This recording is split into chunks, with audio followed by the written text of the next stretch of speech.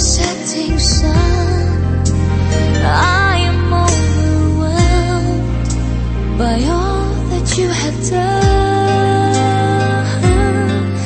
Adored, adored, adored. Jesus, I adore you.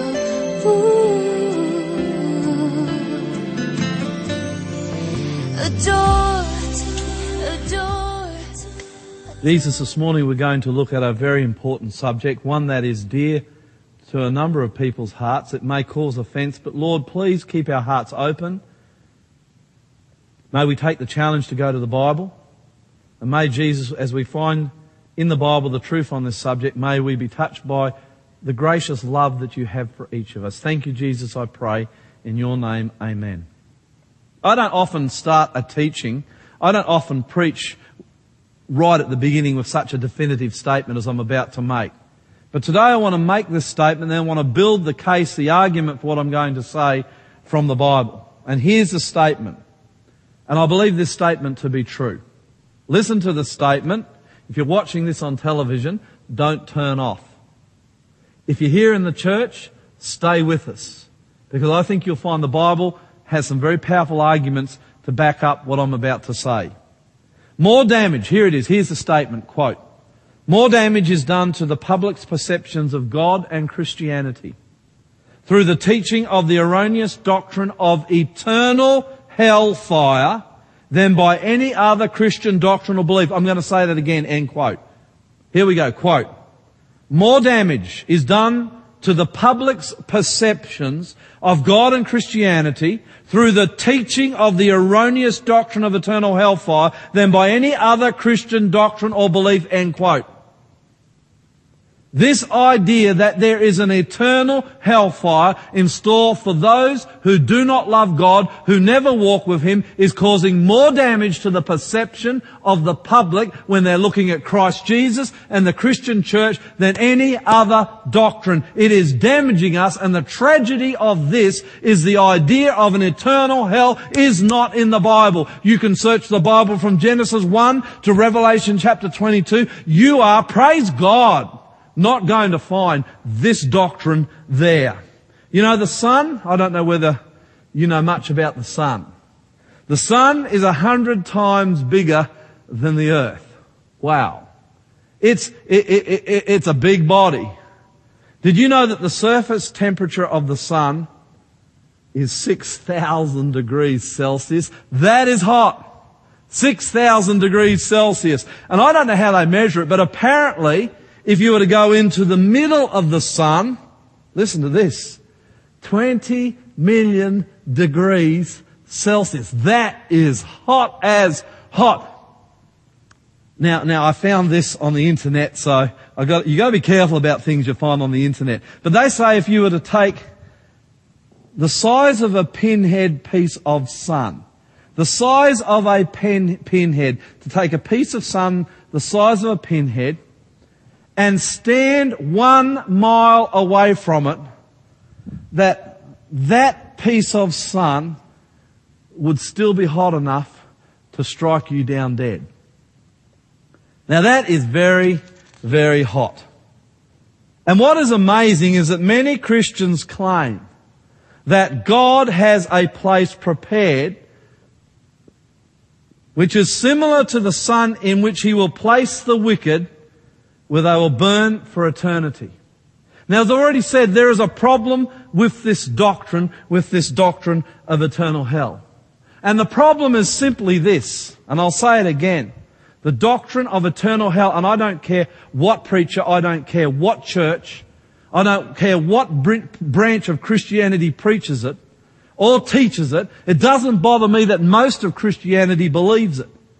Because you know what? This doctrine of eternal hellfire for those who will not follow Jesus Christ just is not in the Bible. And this doctrine of eternal hellfire, which is thumped out from pulpits all around the world, is turning people off Jesus Christ. And so it should, because I want to tell you something. The doctrine of eternal hellfire does not belong to Jesus Christ. It belongs to the devil himself. Eternal hellfire is nothing more than what Satan would do to you if he was in charge of the planet.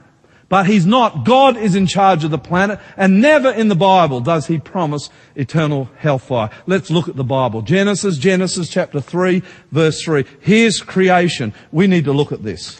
Genesis chapter 3, verse 3. Lucifer is in the garden tempting Eve. He's in the form of a snake. True story, sad story. And he's talking to Eve, and Eve is talking to him. She shouldn't have been.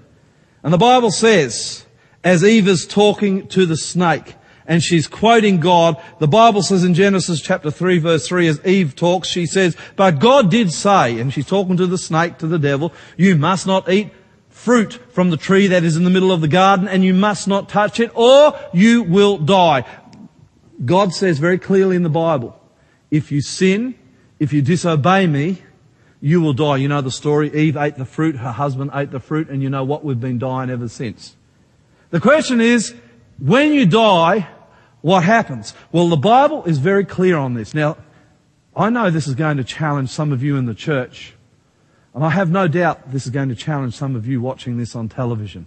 Fine. Let the Bible challenge you. It's a wonderful thing to be challenged by the Bible. The Bible's like a sword. It pierces into the heart. It feels good. Oh, sometimes it hurts. But we need to, as Christians, if we're going to preach what Jesus says, we need to go from the Bible.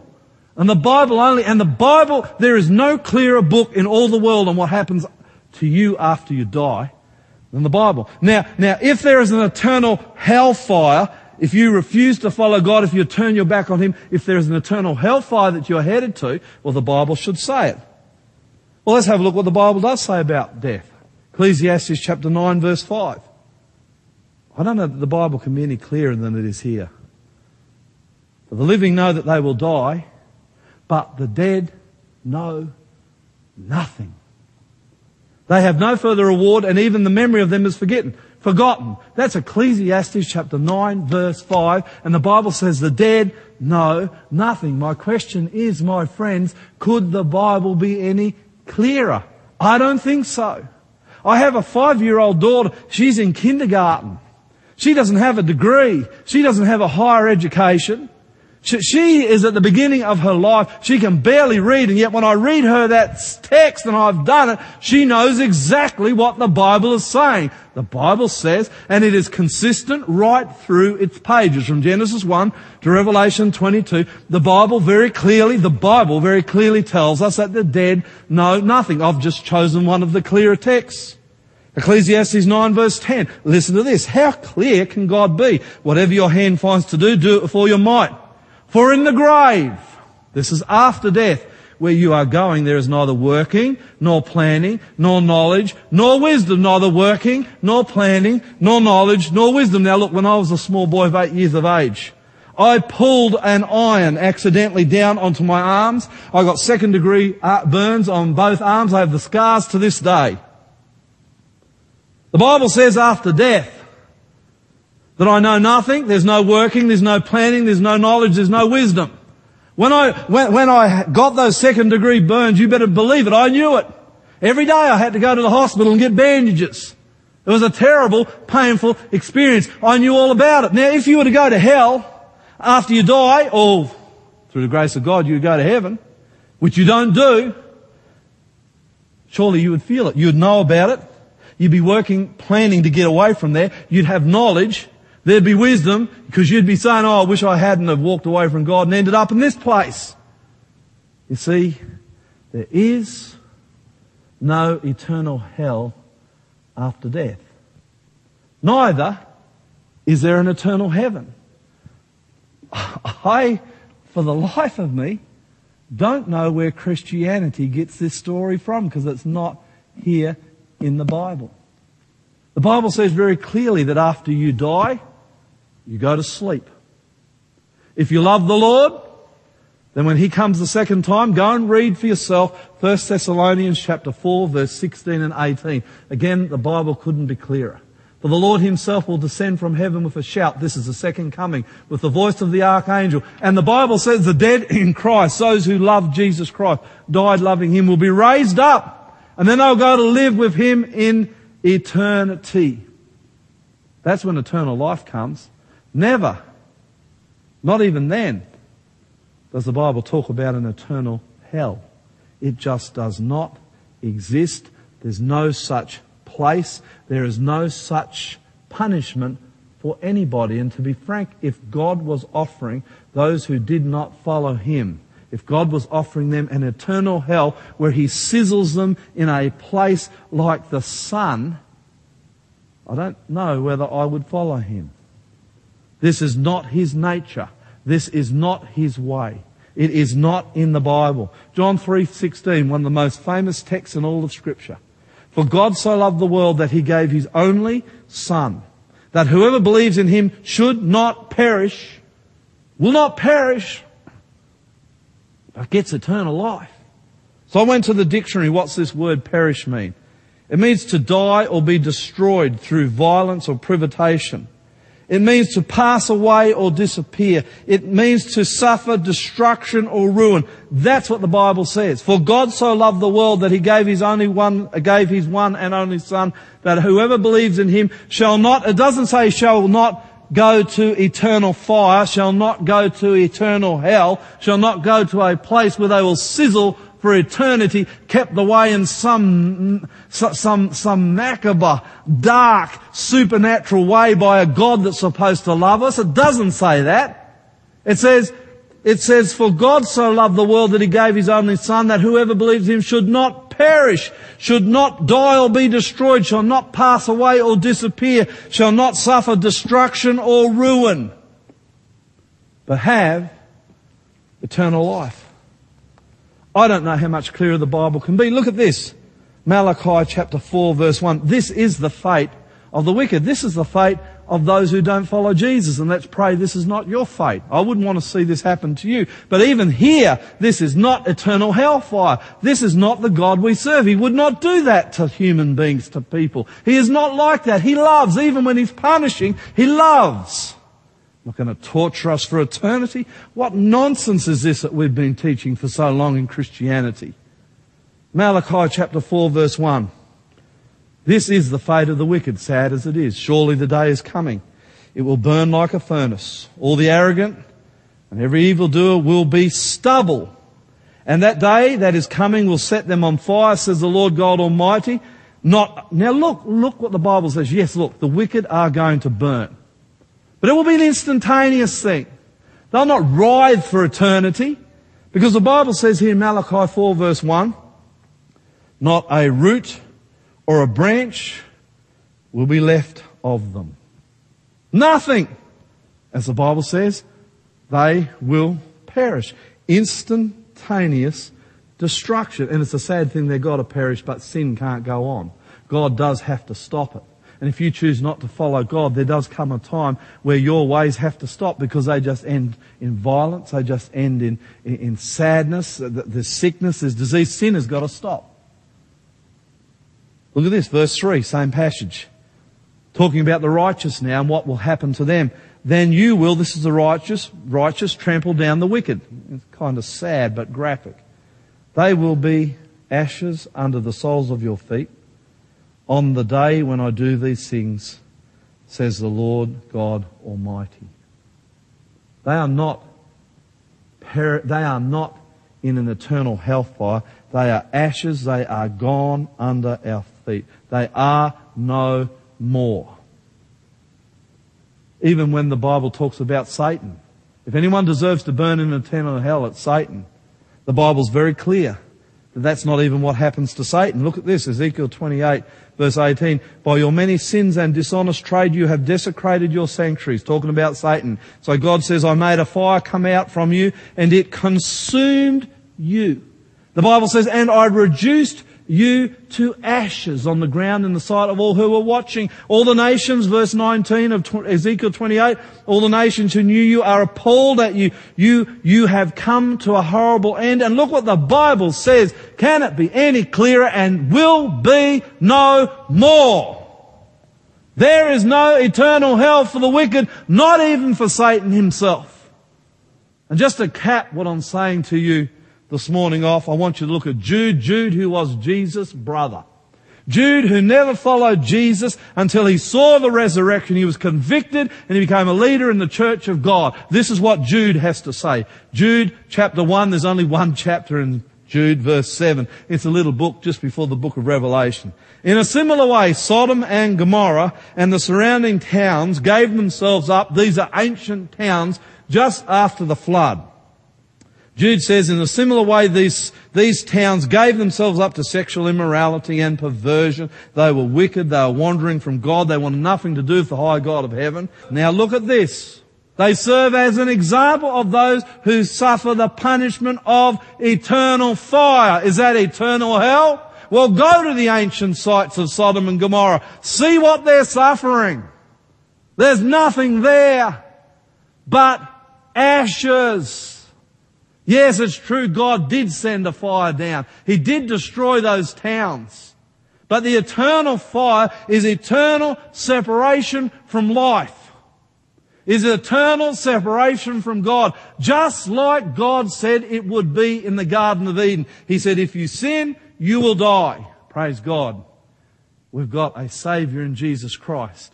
And all you've got to do is get on your knees and ask Him into your heart. And you can be saved even from this merciful end. Now there's a little twist here, and I just want to finish with this. Look at this very carefully. We're talking about hell. We're talking about heaven this morning. The fact the Bible says there is no eternal hell. There is an eternal heaven. But it'll only start when Jesus comes the second time. But look at this. This is a little twist. Isaiah 48 verse 22. There is no peace, says the Lord, for the wicked. Isaiah 57:21, same thing. There is no peace, says my God, for the wicked. I look at the lives of many people, public figures in Australia, in the world. I look at Owen Wilson, a very famous movie star. He has everything. Money, houses, pleasure, women. The world has thrown everything at him. But he does not have Jesus Christ. And it seems to me that Owen Wilson, with everything that he has, is living in hell. If you do not have Jesus in your heart this morning, then you have begun. You may not even realize it. You may have a good job, you may be successful, but if you have not got Jesus in your heart, if you do not have the peace that only Jesus can give you, then you will be thirsty, you will be hungry, and you will be searching in the world for those things that only Jesus can give you. And you can be at the height of success. You can be world famous. But without Jesus Christ, hear me, you are living in hell. You are hurt. You are in pain. You are twisted up inside. And you are living in hell. And I see it. People going through divorces. People with more money than they can ever spend in a lifetime. But the unhappiness, the tragedy of their lives. And I've seen people grow old. They've been successful in this world. And they die bitter, twisted people because they have been in hell all their lives and they have never been able to get out of it. Owen Wilson, who has everything, tries to commit suicide. Why? Because he's trying to escape the hell of his existence. And yet we look at him and say he's rich, he's famous, he's got everything at his feet, he can do whatever he wants. But he is living in hell because he's without Jesus. But look at this, and I'm going to close. Jesus said, Matthew 3 verse 10, repent ye, for the kingdom of heaven is at hand. He doesn't say the kingdom of heaven comes at the second coming. He says it's at hand. Matthew 4:17. From that time Jesus began to preach and to say, repent, for the kingdom of heaven is at hand. Matthew 10 verse 7, same thing. And as you go preach saying the kingdom of heaven is at hand. This is how it works. You invite Jesus into your heart, despite the troubles, despite the trials, despite the tragedies, and you're going to keep having them. You're going to keep having them. They won't disappear, but you invite Jesus into your heart. When He comes into your life and He gives you the peace that only He can give, you start to live in heaven right now. It doesn't mean everything's going to be hunky-dory, that everything's going to work out just fine, because it doesn't on this planet. But it means as you face the trials, the tragedies, the darkness of this earth, that you face them with Jesus. And when you've got Jesus by your side, when you've got Jesus in your heart, when you've got Jesus in your mind, when you've got Jesus in your bedroom at night, when you go to sleep, when He's there when you wake up, when He goes to work with you, when He's in the car, you are in heaven. Because you have peace. You can't buy that. And Owen Wilson is proof of that. You are at peace and you are in heaven because you have Jesus. And you know what Australians need today? They need Jesus. Oh yeah, we're a successful country. We're a rich country. There's more jobs and there's more money flowing around this country than ever before. But perhaps there's less Jesus. And that's why our society and our culture is so hurt. It's in so much pain. Oh yeah, Jesus loves you. There is no such thing as eternal hell. But many of us are living in it right now, today. Jesus invites you to give your heart to Him, to experience peace that only He can give. And He invites you this morning. Will you let Him in? Will you live with Him? Will you move from hell to heaven today? It's your choice. Let's pray. Jesus, you are a good God.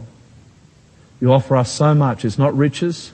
It's not fame. It's you and how we need you. We're hungry. We're thirsty. We're hurt. We're in pain and we're twisted up inside. Jesus, come inside us. Save us, we pray. Save this church. Save those watching this on television. Save our city. Save our country, we pray, Jesus. In your name, give us peace. Amen.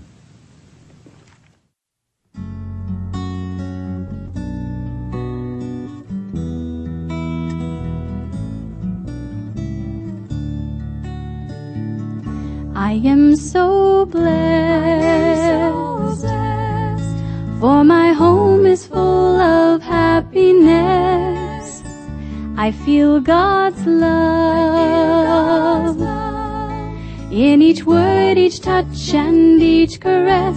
A little child sits on my knee, turns around and kisses me. I am so blessed. I am so blessed. When I was young, I chased after my dreams, and I thought for a while I could catch them. But God said no, where I lead you will go. And ever since then, my dreams have all come true. I am so blessed, for my home is full of happiness. I feel God's love in each word and touch and each caress. My family surrounds me, and I know their love is free. I am so blessed. I am so blessed. God understands all our dreams and our plans, but His will may turn out to be different. So when He pleads, just go wherever He leads, and you will be blessed beyond your wildest dreams. You will be blessed with your life full of peaceful rest. You'll feel God's love in each word, each touch, and each caress. You'll find that you'll be free if you follow faithfully. You will be blessed. You will be